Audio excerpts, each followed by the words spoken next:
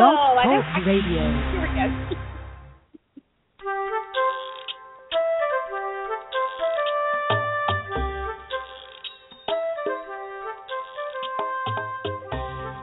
Hi there. Welcome to Teach Me to Talk, the podcast. I'm Laura Mize, pediatric speech-language pathologist, and I'm so excited about today's show. On today's show, I have a fantastic mom who's our guest. Hi, Pearl. You're there? Hi. Hi, Laura. And so she's here. We've been talking a little bit, so I've gotten to know her for about 5 minutes before the show. And then it's so funny, I'll have to share this. I had just said to her, hey, before the show starts, there's a long pregnant pause, and don't feel like you've gotten disconnected. Everything's okay. And then today, the pause was so long that I felt like something had technologically gone wrong, and I started talking. So there you go. Yeah, that's what I heard. Oh, that pause, it gets longer and longer. So anyway, we are here, and we are all set to talk about a really common question that parents have. And this is really, should I focus on articulation or the intelligibility piece or not?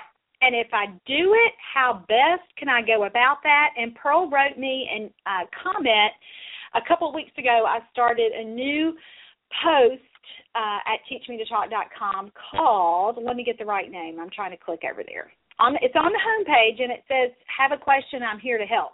And the reason I did that is because I get, 200 to 300 emails a day, not always from parents, but a lot of those are from parents. And some days the questions are eerily similar. I mean, I have to click back and look at it to be sure that a mom hasn't sent the question in repetitively just to make sure that I get it, because there are so many similarities among children who have speech-language delays and disorders, and then so many commonalities with parents who are asking questions. So I don't always get to answer every single question. I just, it depends on what amount of time I have, and I sort of have to pick and choose.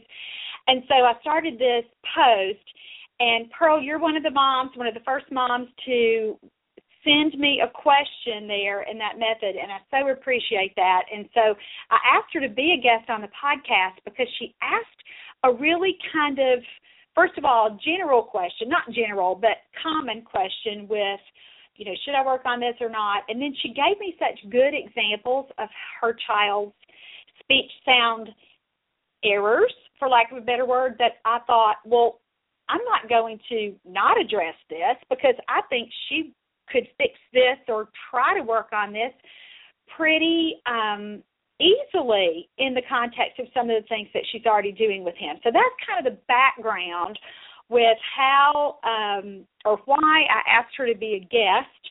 And so I was asking her before we went on air today, should I read your comment and then kind of move from there and address the questions? And Pearl, you were so cute. You said, well, I don't want it to be too long. It may be too long.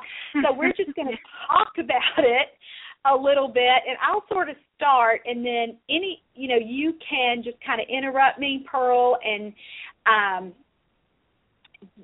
just give us background. First of all, you say, I have a 3-year-old diagnosed with autism, and he's suspected to have apraxia. He doesn't have much of a problem in the receptive language department as he understands the majority of what's being asked of him. And see, this is where I would naturally stop and say, that's so good, because sometimes so many of our little friends who are diagnosed with autism have huge problems with receptive language.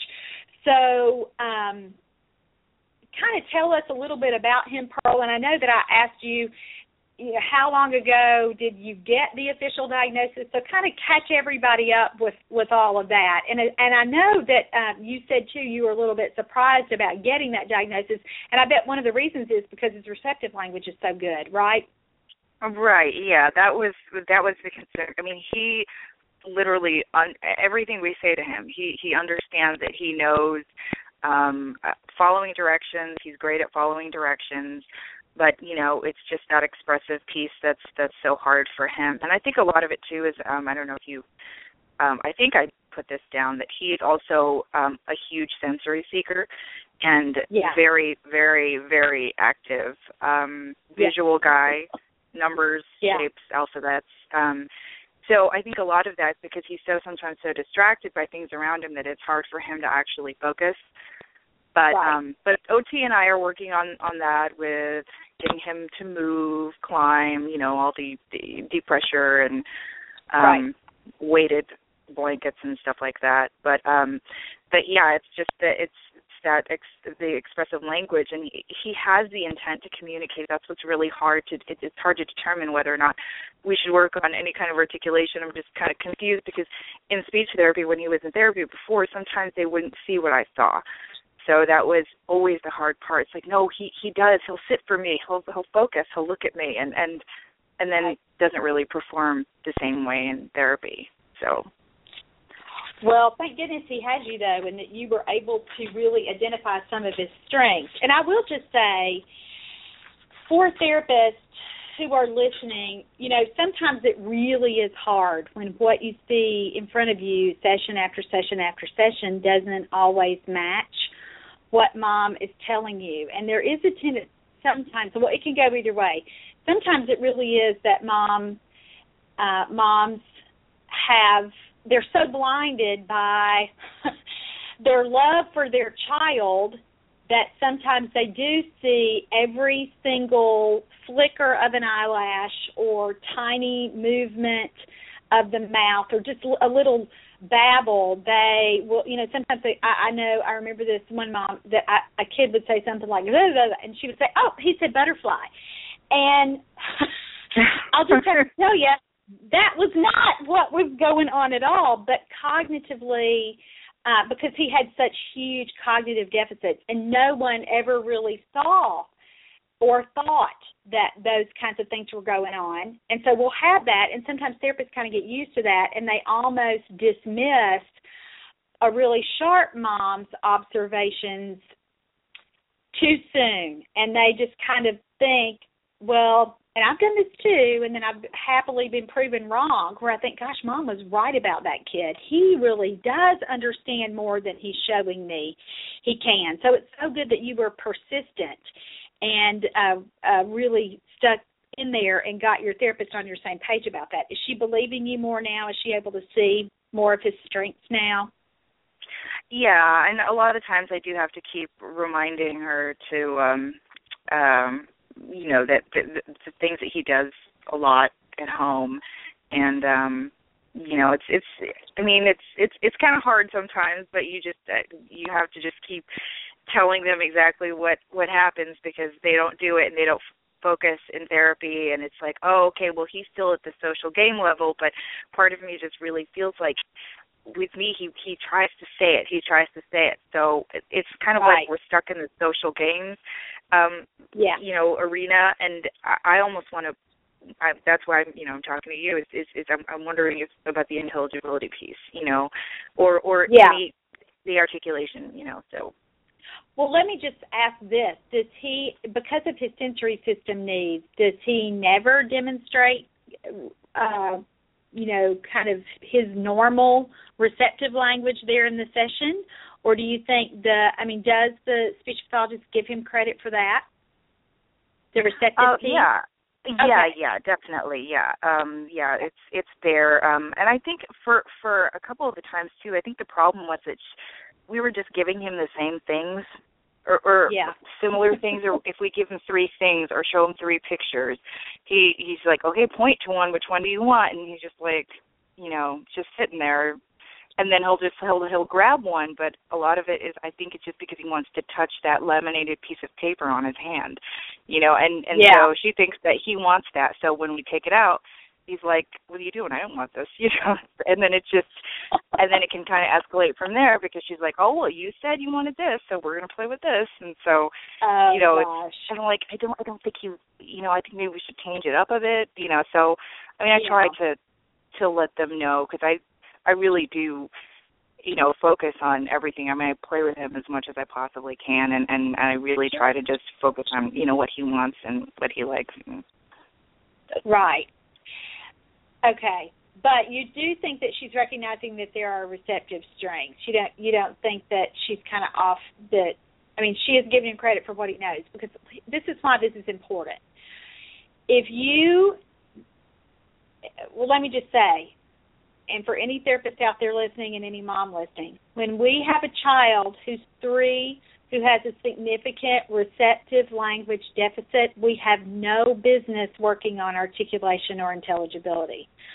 So that's an important factor. If she's on a separate page than you, and if she's thinking that, and by she, I mean the speech pathologist, the speech pathologist is thinking, whoa, we have this kid who's not able to understand any language. He's not able to make choices.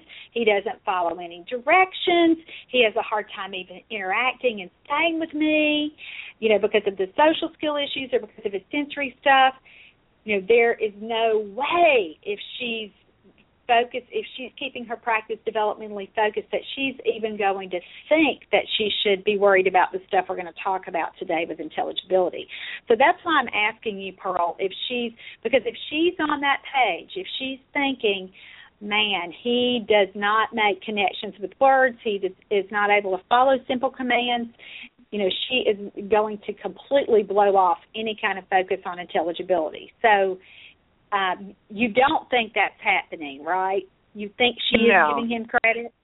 Okay. Oh, yes. Okay. Yes, definitely. Yeah, we see that, definitely.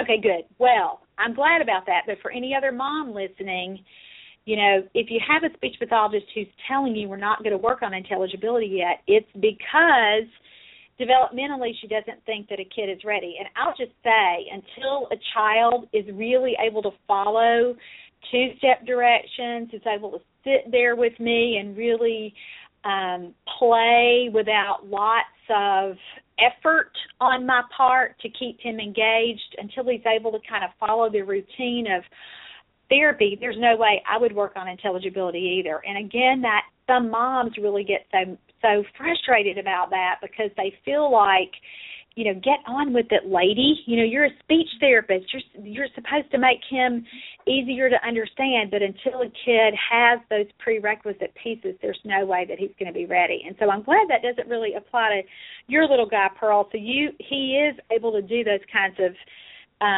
follow those kinds of directions with you, and certainly understands what you're talking about, even though he's a busy, on-the-go, sensory seeker kind of kid. Right, yeah. Okay. And I've also noticed that it helps with the deep pressure, actually. That helps calm him. So it does help with the focus when I, just give him a couple squeezes here and there, and that does seem to help. That's good. And were you doing some of that before you started OT? Was your speech person able to suggest some of those things to you, or did you have to learn about most of your sensory stuff from an OT? From an OT. Okay. Yeah. And when did he start? Okay. When did he start therapy? About 19 months. Wow. So you've been in for about a year and a half. He's been in for a while, and we actually there were 30-minute sessions twice a week. So It wasn't very long, and until I was never really given a whole lot of information. I actually had to do a lot of research myself, but I didn't, because of his issues in expressive language. I started kind of reading up on other things, and they were talking about having more therapy, and I'm like, okay, well, should we do more therapy? Because we didn't really know before what to do. We thought, okay, he's in speech therapy. We're going to trust our speech therapist, and, this is probably all he needs right now. So we weren't really knowledgeable, I guess. And, but now it's just things are completely different. Now he's got all kinds of therapists coming in. We're waiting in on an ABA and a HAB person. So, there's we're on the waiting list for a lot of different things. Okay, so you've got a lot of stuff going on. And I don't know if you said this, he's just recently, even though you've been in therapy for a while, he's just recently received that official autism diagnosis, correct? Right. Okay. And so tell me how the whole apraxia diagnosis kind of came to be. Talk to me about how that came up. Well, the kind of the classic signs, not babbling when he was young. The big thing is the inconsistency of his words, which I've actually noticed starting to improve, because there are words he says consistently now. Because before that, he just wouldn't say it at all, you know, like he wouldn't say it the same way every time. But I like I said, I think it's starting to improve a little bit, because he'll say it.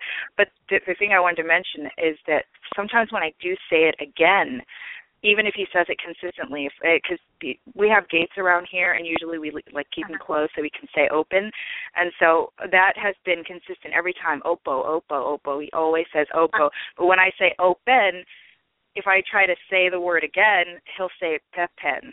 So it changes when I say something. It's kind of weird. Yeah.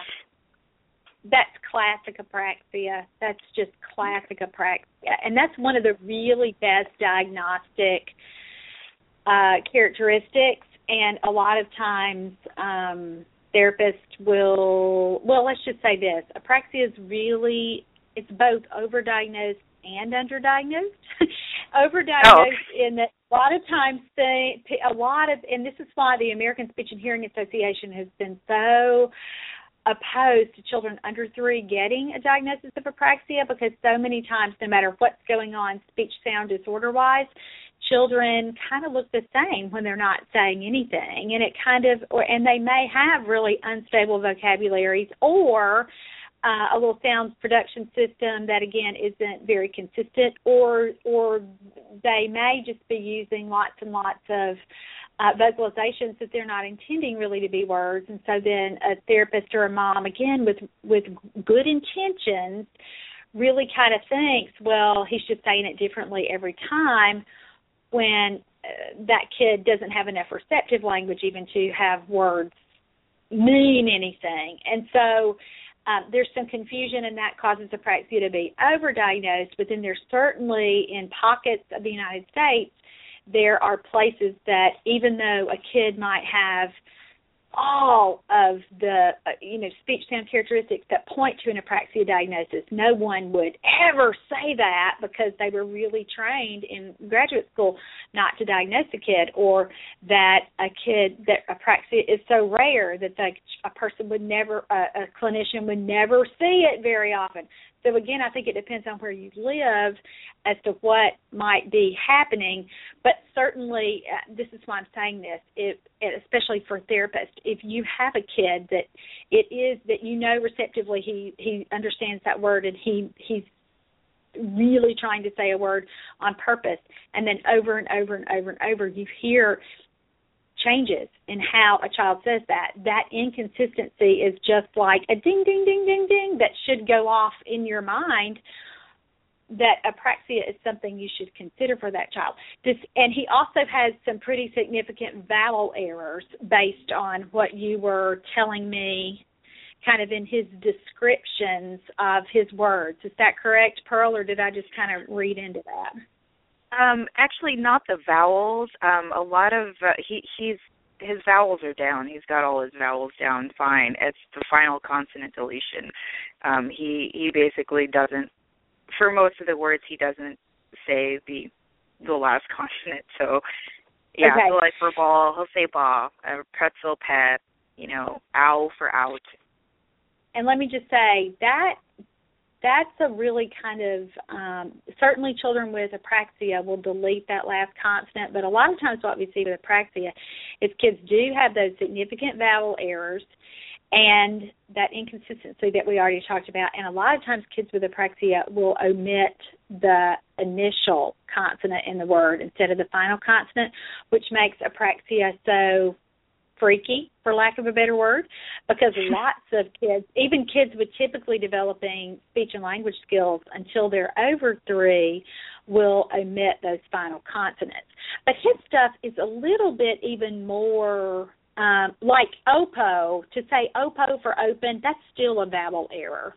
Do you know what I mean? Because he doesn't have the correct vowel in that second syllable. I see what you mean, like a replacement. Yeah, okay. Yeah, okay, so... Yeah. Yeah.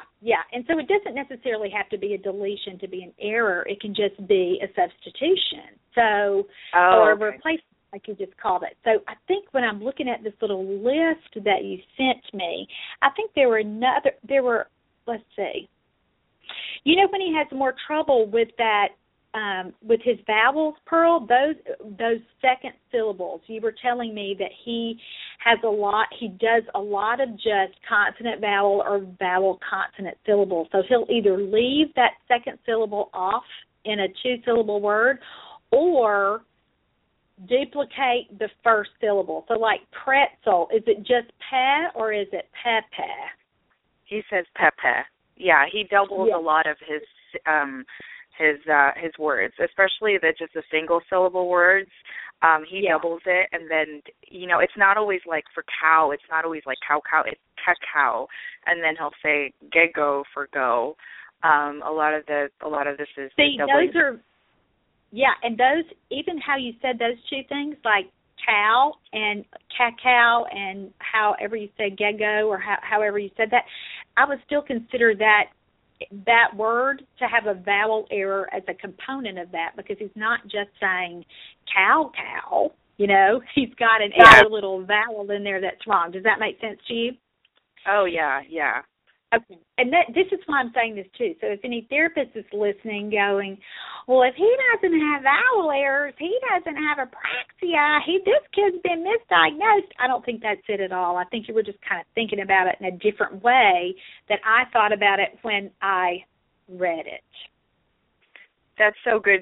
That's really good to know, because I really didn't know that. And I actually have your Apraxia and Phonological Disorder DVD. When I was watching, I was like, vowel errors. Okay, vowel errors. He doesn't seem to have vowel errors, but, that explanation.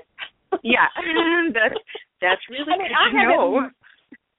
But I haven't met him, but just based on what you've said about him, I just don't want to let that go, because vowel errors are a really important diagnostic characteristic of apraxia.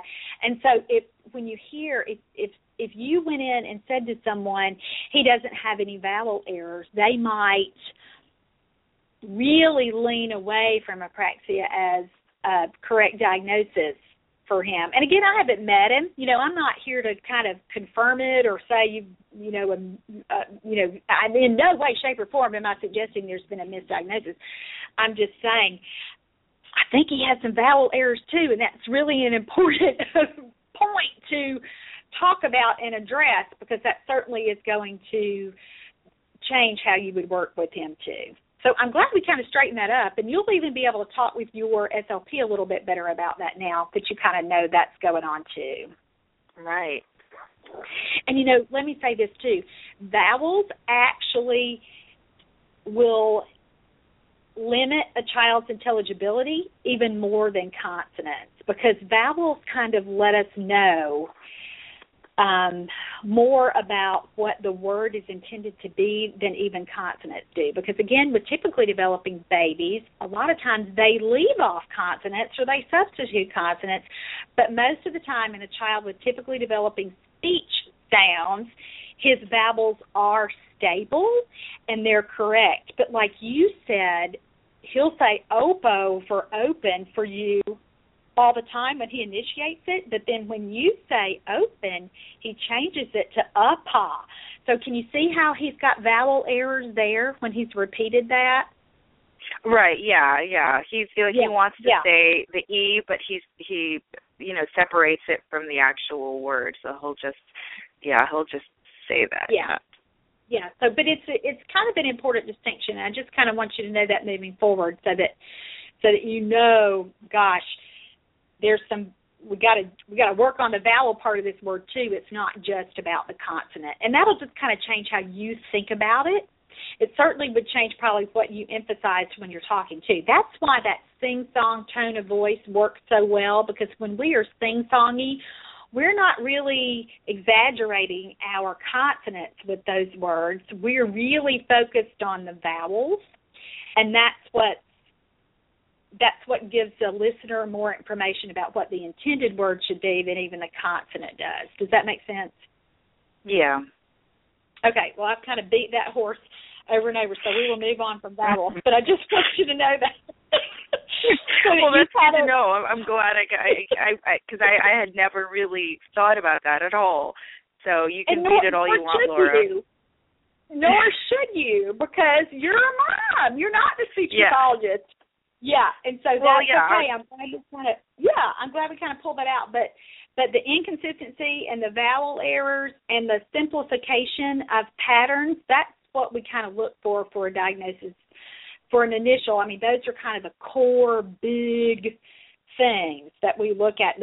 And by simplification of patterns, I mean that a kid has difficulty sequencing, meaning he's just going to delete or leave out the more complicated parts of the word and kind of stick to simpler syllable structures, which is certainly what you see going on with your son, because he either, just says a couple of sounds in the word, the first couple of sounds, or he goes that easy route and makes the second syllable sound just like the first syllable. And again, that's pretty darn consistent with kids with apraxia.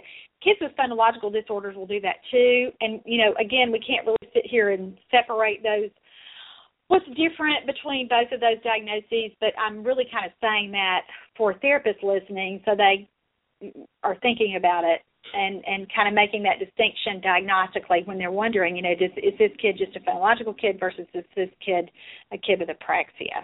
And that shouldn't mean as much to you as it should a therapist. So we're going to move on from here, okay? Okay. Okay. So this was your big thing.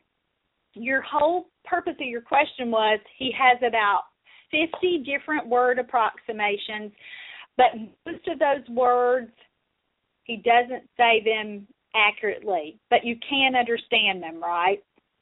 Yeah, Pretty I much. can understand because he has said them fairly consistently, and he's also such a big. That was another, one of my questions as far as what is a word or what counts as a word, and that's where I got kind of a little confused as far as word approximations. And I know that you mentioned it that it's a word that he uses consistently, but he labels. I mean, the majority of the words he says are nouns, so it's. Hence his autism diagnosis. Because that kids with autism routinely, I mean, they left, especially once they become verbal, they label. And that's what they like to do. And I always like to think it's because that's how their little brains work. They're pretty black and white. And if they see it, they're going to name it because they know that's what they're supposed to say and that's how this game of talking is played. And I always kind of try to help parents understand that, we have to teach more than nouns. We've got to get verbs in there, and we've got to get prepositions in there, and we have to get some descriptive words and some pronouns so that they have a big enough word bank to make a phrase, because when you have a kid, that even has more words than your little guy does, I've met lots of kids at 3 who may have 300 words in their vocabulary, and 289 of those words are nouns. And so it's really, really hard to move to phrases when you only have nouns. And so that's something that I certainly wanted us to be sure to talk about. But back to kind of my original point about that, it's no wonder that our little guys get stuck in labeling, because that's how their brains work. I mean, they're just... That's kind of how they're wired. Is that true with your little guy? Yeah, a little. Yeah, he's actually getting better though, and especially as far as like how he knows most of the functions of a lot of the labels. Like, so if he'll label an apple, and then it was just recently he put it by my mouth and he said eat. So I asked him, what do we do with an apple? So it's, I always try to not just say, that's an apple. I just let him know what it's for, or an airplane flies, or a car goes, or, things like that. So, it's getting there, because he'll say go and he'll say eat. And he even actually has a couple of phrases. Like he'll say, did it, or he'll say all done. He has 4 phrases. Okay, good deal. Well, that's what we were going to talk about first, and that's what I said in my reply to you. You asked a bunch of questions. You didn't ask a bunch of questions. You told me about him. You said he has about 50 different words. You gave me a bunch of examples of how he pronounces words. and we've talked a lot about that. You gave me a lot of information about that. You've already said that he's really visual and he's an active sensory-seeking kid. And you talked about how that, though, has gotten better. And so you are looking for, you were saying kind of what would you do for him and that you were between therapists. So are you still between therapists, or are you kind of waiting for a new person? Is that what you said? Well, we just got another. We actually have two now.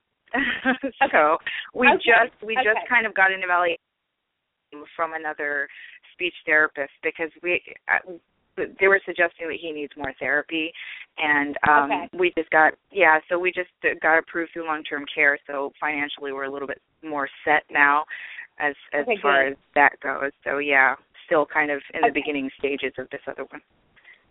Okay, so she's just getting to know y'all. Okay, so this is my reply back to you. Because he only has about 50 words, and I've already talked to you about the other things that I look at before I decide if I'm ready to work with a kid on articulation or not, I would really, and you've told me he's moving along socially, receptive language, or he's got some good receptive language skills as his foundation. Even though those things are in place, I probably would work on phrases and prioritize phrases more than I would the articulation piece, even though we are going to talk about that. And I'm going to give you some really specific things to do about that. I would still really, really focus on helping him, first of all, increase his vocabulary size. So like we just talked about, he's got a bigger word bank so that he can have words that he's learned as single words, combine them so that he's making new spontaneous phrases on his own, and so everything is not as imitated, so that it's his own little thought or his own little word. And I love that you kind of started with holistic phrases like "I did it," and those kinds of things. That's a way to kind of help with that sequencing piece. But I don't want you to forget about just really helping him increase his vocabulary. He technically has enough words to start to do some of those phrases. And so are you hearing things beyond the holistic "I did it" or "I got it" or "where'd it go," or I don't remember which ones you said he had, but are you hearing things like something that would be like a more traditional phrase yet, Pearl, or is he, is he not yet? Not really. I mean, he says a couple of like I said, I think, 1, 2, 3. Yeah, I think he only has 4. One of them is that he says a lot is "all done." Like if he doesn't want something, he's been saying that just "all done, all done, all done." Occasionally he'll say "ta." Can I tell you something, Pearl? I wouldn't even count "all done" as a phrase. I wouldn't, because it's conceptually it means one thing. Because does he say "done" by itself, or is it always "all done"? No, it's always "all done." Okay, so see, I would just count that as a single word. I would count that, and even though technically to us it kind of looks like, and I know I'm being super picky here, and I hope you don't feel like I'm being critical, because I'm not. But no. I don't count it as a phrase until it kind of is two different concepts joined together, like car deck or more, cookie, or like you were saying, apple. Eat apple. I would count those as phrases. That "all done" to me, that's just one little concept to him. And I would still kind of count that as a single word. But here's the bonus. Here's the silver lining. He is using "all done." If you'll look at that syllable shape, I mean, that's a multisyllabic word. It's 2 syllables there, the "all" part and the "done" part, and he's not duplicating that. So for a kid who would duplicate, like you've talked about, like pretzel is "papa," I've had kids who will try to do that with the word "all done," and they'll say "ah" or "duh" for all done. Does that make sense to you? And he's not doing that. Yeah. He's got some variation there, so that's fantastic. So he's learned. Okay, good. That's good. Yeah, that's good when you're looking at kind of that syllable shape stuff. So he's got a word where the "all" part probably is just the vowel, and then the "done" part is probably just the consonant and the vowel. So he's got a word that's V, and then a little, how we would write this, and then a little dash, and then C for the consonant and V for the part of done, or the however he says it. So that's another syllable shape that he has. So that's kind of the same syllable shape as his little approximation for open. Do you see what I mean? Open, or he says opa or opo, however he says it, however you said he said it. That's kind of opo. the vowel, consonant, vowel again. So all done is kind of that same little syllable shape. And again, this probably doesn't mean as much to you as it will after we talk about it. But to a speech pathologist, that's huge, because then you know that you've kind of opened up a new avenue for what your targets can be, for what your goals can be for word selection, because you know that he can already do that syllable shape. And that's really important when you're working with a kid with apraxia. And the show, when I was talking about this, and I think I kind of promoted it like this is a more technical show than I usually do. But it's really, really important because, again, I want to kind of shift how you think about his words, Pearl, so that when you're picking new words for him, or when you're deciding what's too hard for you to be able to fix, you're going to kind of leave a word alone, or versus whether you think you can change it a little bit by using what we're going to talk about in a minute. Does that make sense? Okay. I want you to kind of be able to separate with, I'm going to leave that word alone because that's too hard, and he's not going to be able to do that, and I don't want to over-frustrate him. I want him to think that talking is the coolest thing in the world, and that I think he is just rocking every attempt that he makes to talk to me. You know, you can't work with a kid who developmentally is not ready for you to work on Artic or to redirect. You know, they either get too frustrated and mad and run away and leave you and do all kinds of things that we don't want to see. And so you've got to be kind of picky and really selective about what you try to fix right now, even now, even as his mom, because, again, you want to always work at that just right spot so that you're not expecting him to do things that he just can't do yet. So that's important that we're kind of looking at that little syllable shape there. And listen, you've got two speech pathologists, so somebody besides me should be able to talk you through this stuff too. Hopefully. But I hope this will kind of build the foundation for that, so you'll be able to have kind of deeper conversations about. Right. Because there's a lot of things that you've mentioned that I have not even heard at all, and from any SLP. So it's also just a fresh perspective.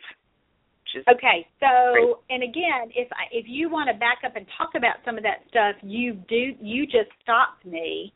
Or if some of this, is the first time you've heard it and you don't understand it at all, I'll be glad to back up and talk about some of that. Is there anything that you want to stop and talk about, or do you just want me to keep going?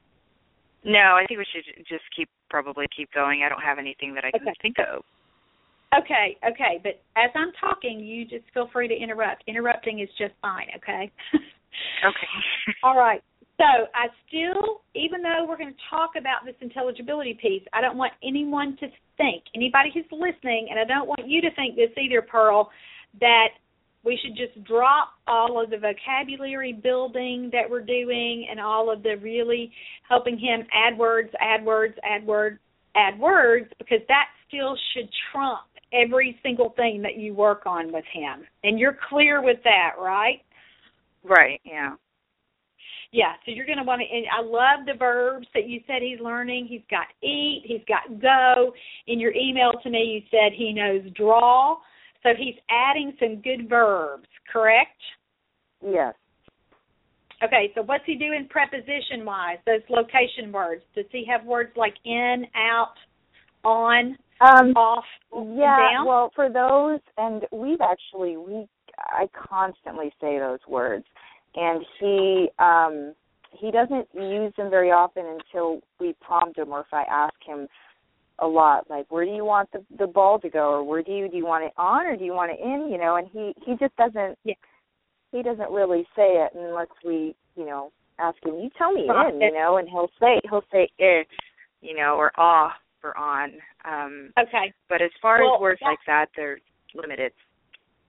Okay, so here's what I want you to do. With that kind of word, here's how I would work on it with him. And again, because he has autism, it might be a little bit different, although this would apply to any kid with a language delay or disorder. But take something that he absolutely loves, his very favorite toys, or sometimes it's even kind of funny to do it with a cookie or, some kind of food that he likes. But really focus on teaching those prepositions, and you'll just do it kind of in a silly but a focused way. So, like with a cookie, I have it, in the kid's mouth, out of the kid's mouth, cookies up, cookies down. And again, pick a word that he, like pretzel would be a good one for him, a word that he says really consistently and spontaneously, and really kind of teach those prepositions in that context.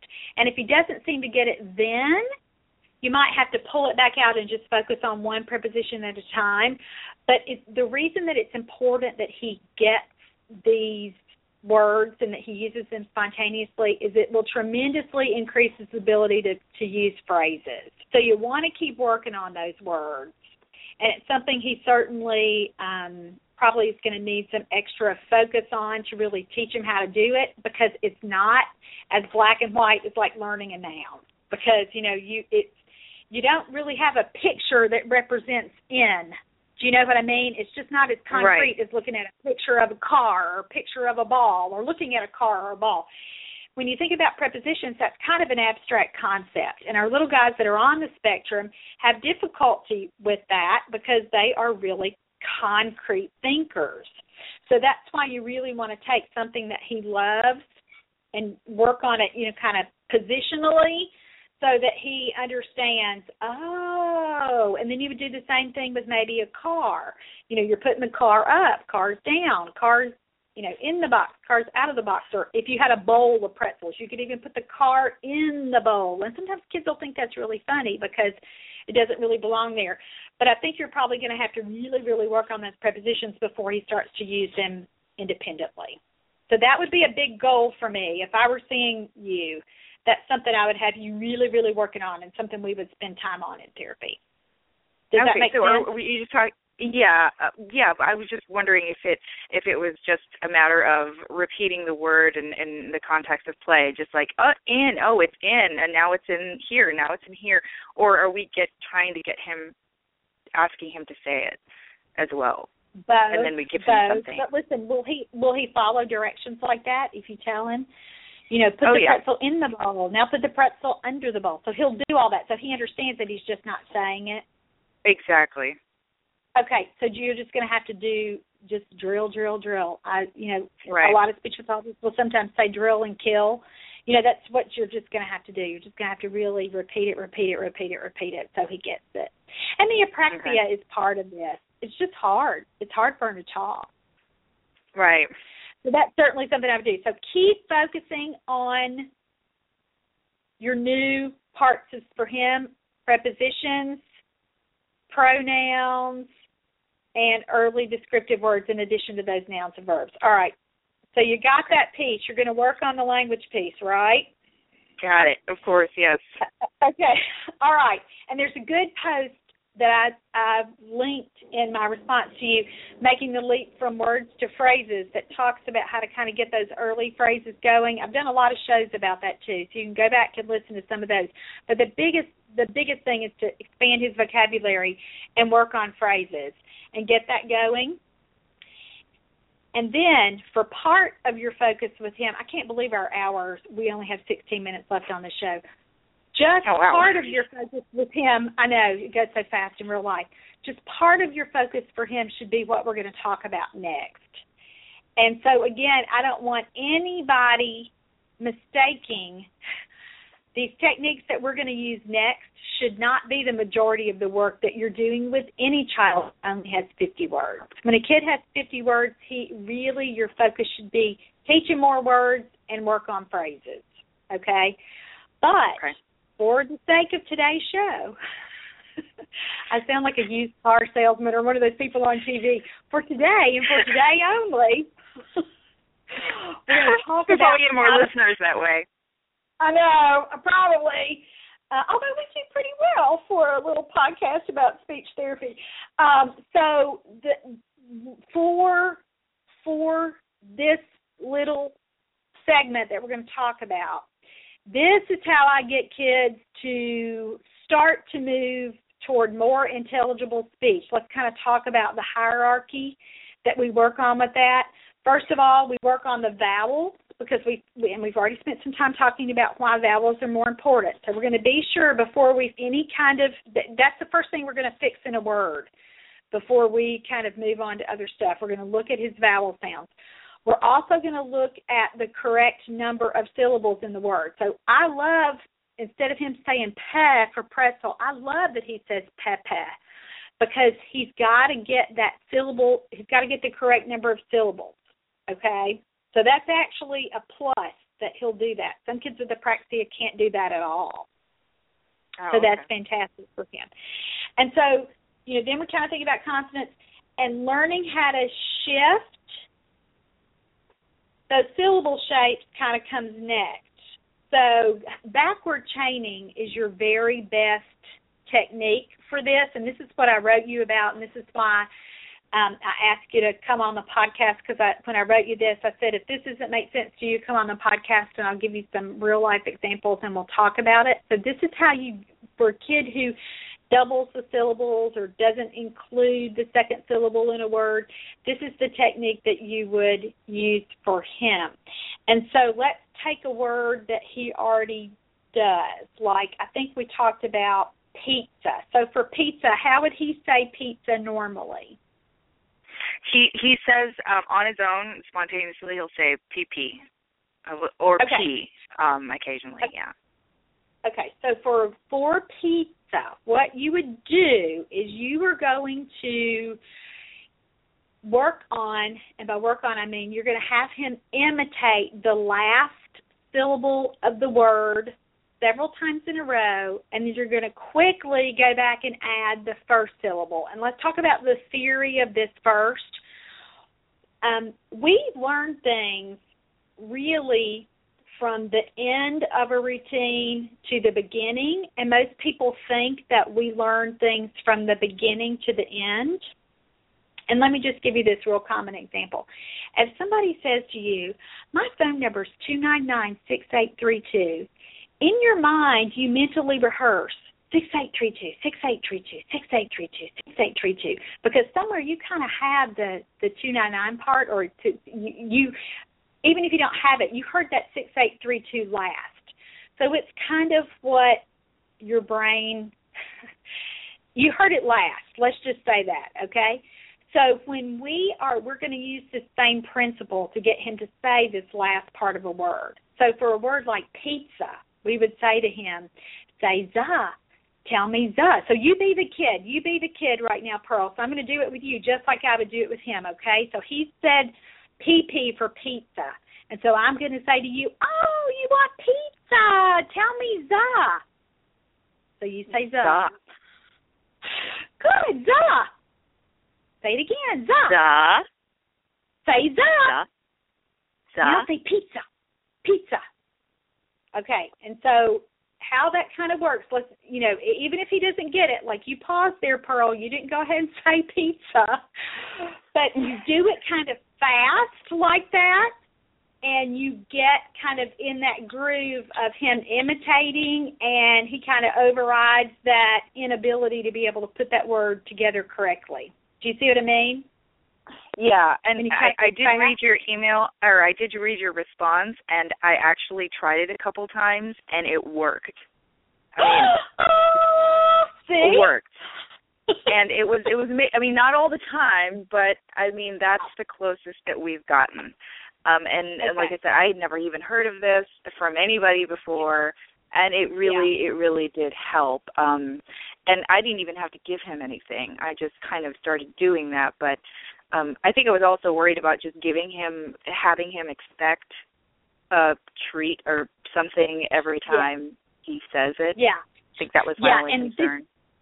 I know, and let me explain this. So for listeners who haven't read our whole exchange here, and we went back and forth a couple different times, what Pearl is referring to is I told her, and this is kind of tongue-in-cheek, so I hope nobody gets mad about this, but I said you might have to go all ABA about this. And so that when you might have to over-reward his attempts for practicing in this way. And so I recommended that, she get something that he really, really, really likes and use that, like a kid who liked candy. This would be a perfect example of a word that we would work on in this way and kind of use the backward chaining method. So and I wouldn't do it, even though I wrote it this way to you, as I'm thinking about this in real life, I probably would sit there with his piece of candy. If he was saying can, or D for candy, I would say D, tell me D, say D. And again, I would expect him to be saying D after all of my little prompts there, and then I would throw in candy and see if he could do that. And then that's probably when I would, in real life, give him that piece of candy so that we could keep it pretty darn fast and moving right along. So I get that you don't want to stop and have to give him something in between all of those little attempts. If he'll do it for you without it, that's exactly how you should do it. Yeah, and you said it did kind of work. What words did you use for that? Pizza. Pizza, okay. And I can't even remember what it was. It was another one. He was holding an object or something like that. But and just a lot of the ones that I did use, it did work. It popped out. I mean, I had never heard that before, so yeah. I've never heard him put two words together like that before, or two syllables. Yeah. So, I mean, it was very helpful. But listen, you know that he can do it because all done. How does he say all done? Right, yeah. I mean, he just says it like we say, all done. Except for the end. He says all done. All done. Okay. He can't do the end word. That's okay, then. Right, but he is capable of putting two syllables together that don't have the same sounds, that have different vowel sounds. And that's what you're really changing there is that, and even if he were saying, let's see, for a word like pizza, even if he was saying P-A for pizza and not getting a consonant there in the middle, the Z, that's okay. That's going to be a lot easier to understand than PP for pizza. Do you see what I mean? Right, yeah. And see, and even that word, like PP for pizza, I would still consider that a vowel error too. Because the Z part, he didn't have the correct vowel there. He's putting an E in the second syllable of that word. He's not using the Do you see how that's a vowel error too? Right. Okay. So let's practice. If you were going, what's another, let's see, I wish I had his word list here. Okay, so for cookie, Pearl, I'm going to put you on the spot here. How would you do backward chaining for cookie? I'm going to be the kid. I'm going to be him, and you be you. So how would you do backward chaining for cookie? How would you talk to me? How would you teach me that word if I were your kid? I would say key. Key. Say key again. Key. Say key. Key. Now say cookie. Cookie! Yeah, that's how it's supposed to work. It's supposed to go pretty fast. And since your little guy is busy, you can really probably get away with going pretty fast because that's kind of his gear anyway, right? Right, yeah, and I think that really is what helps because I tried to be very playful with him because he loves being tickled and, touched and, and I do that and I was like poking him while I was doing it. I was kind of like tickling him for each syllable. It was like, cookie or, key. I would touch him every time. So I think that was part of it, too, that he, just making it playful like that. Totally. And that really should be the foundation of every single thing we do. No matter what technique we're applying, no matter if we're looking at kind of something real technical like this backward chaining bit or whether you're, he's about to start ABA, you need to really make sure his ABA person still keeps it fun and still keep, they're certainly going to go fast because that's one of the hallmarks of ABA, but but really check in and make sure that they are,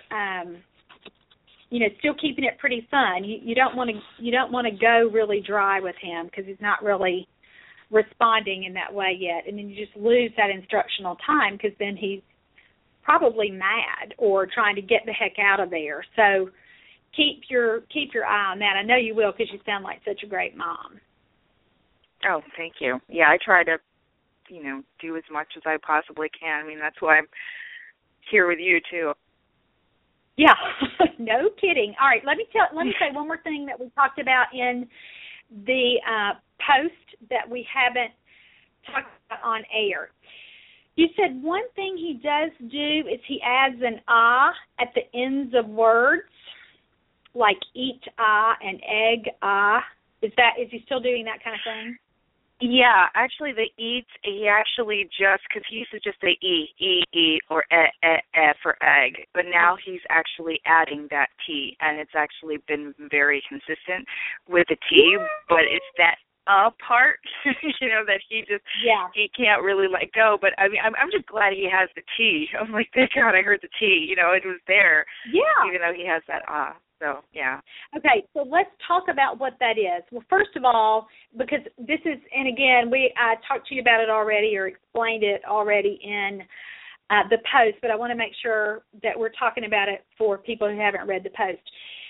It's actually a lot of even typically developing toddlers will do that, will put that on the ends of words when they first start to include final consonants. So a lot of times we'll hear that and think, oh, that is such a weird error pattern. I can't, how am I going to fix that? For a lot of kids, it's just a step in learning final consonants. So we shouldn't really freak out about it, like a lot of speech pathologists would have a tendency to do. So what you said is perfect. You're just happy he's learning that there's a sound there at the end. And so lots of toddlers will use that there as a way to kind of mark, hey, I know there's supposed to be a sound there. And so that actually tells me phonologically they know that. And so they're kind of holding that place there. Now they've overemphasized it, or some kids might even do an without even the final sound there. So they might do for eat because they're marking that T. And again, it's not, let me just say, it's not super common, like every kid doesn't do it, but I've heard it enough and seen it enough and read other speech pathologists talk about it enough to know that that's something that happens. And for lots of kids, it's kind of, again, it's a step on the way to that final consonant. Another reason some kids do it is because therapists or parents have really focused on them getting that last sound there. So the parent has, or the adult, whoever the adult is, has actually over-modeled or exaggerated that last sound so much that even the parent is doing that without realizing it. So the kid might say be for bed, and the parent goes bed-da, because they're trying to get them to hear that there's a last sound there. So I don't know that y'all have done that. So just if that's happened, and it might not even have been you. It might have been, someone else working with him. So that's why we don't really practice final consonants that are voiced. And again, this is super technical for the podcast, but sounds like egg because G is a voiced consonant. I can see, like an overzealous grandmother practicing with a child, and she's just hearing him say for egg. So she's saying egg, to try to get him to hear that last sound. And so, again, sometimes we create that little error because we're not super careful about how we model.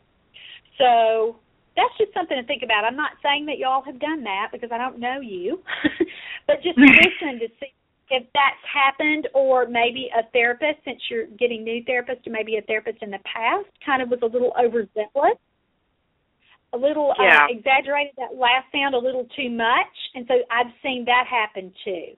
So I wanted to kind of point out those two different things that could have happened there. Again, it may not be applicable to your situation, but I want other therapists who are listening to kind of think about that when they're beginning to work on final consonants with a toddler.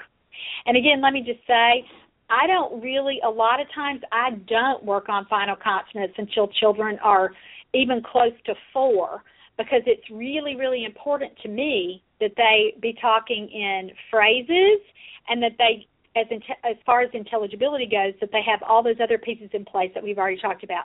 Correct number of syllables in the words, the vowels are correct and that the initial consonants are correct, much more so than me looking at that final consonant. And again, you're a mom. You probably are thinking, why is she telling me this?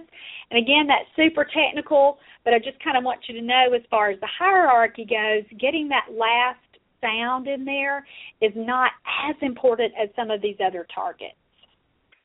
Right, yeah, and I love it. I love hearing you talk about technical stuff, so I have no problem with that. Okay. Well, we are at the end of an hour. Doesn't it fly by when it's in real life? Oh, yeah. Because I know you said that you listen. I don't know. I probably shouldn't have said that I'm leading you. You might think, man, this hour has been so slow. I can't wait to get off the phone with her. So I probably shouldn't have worded it like that. But anyway.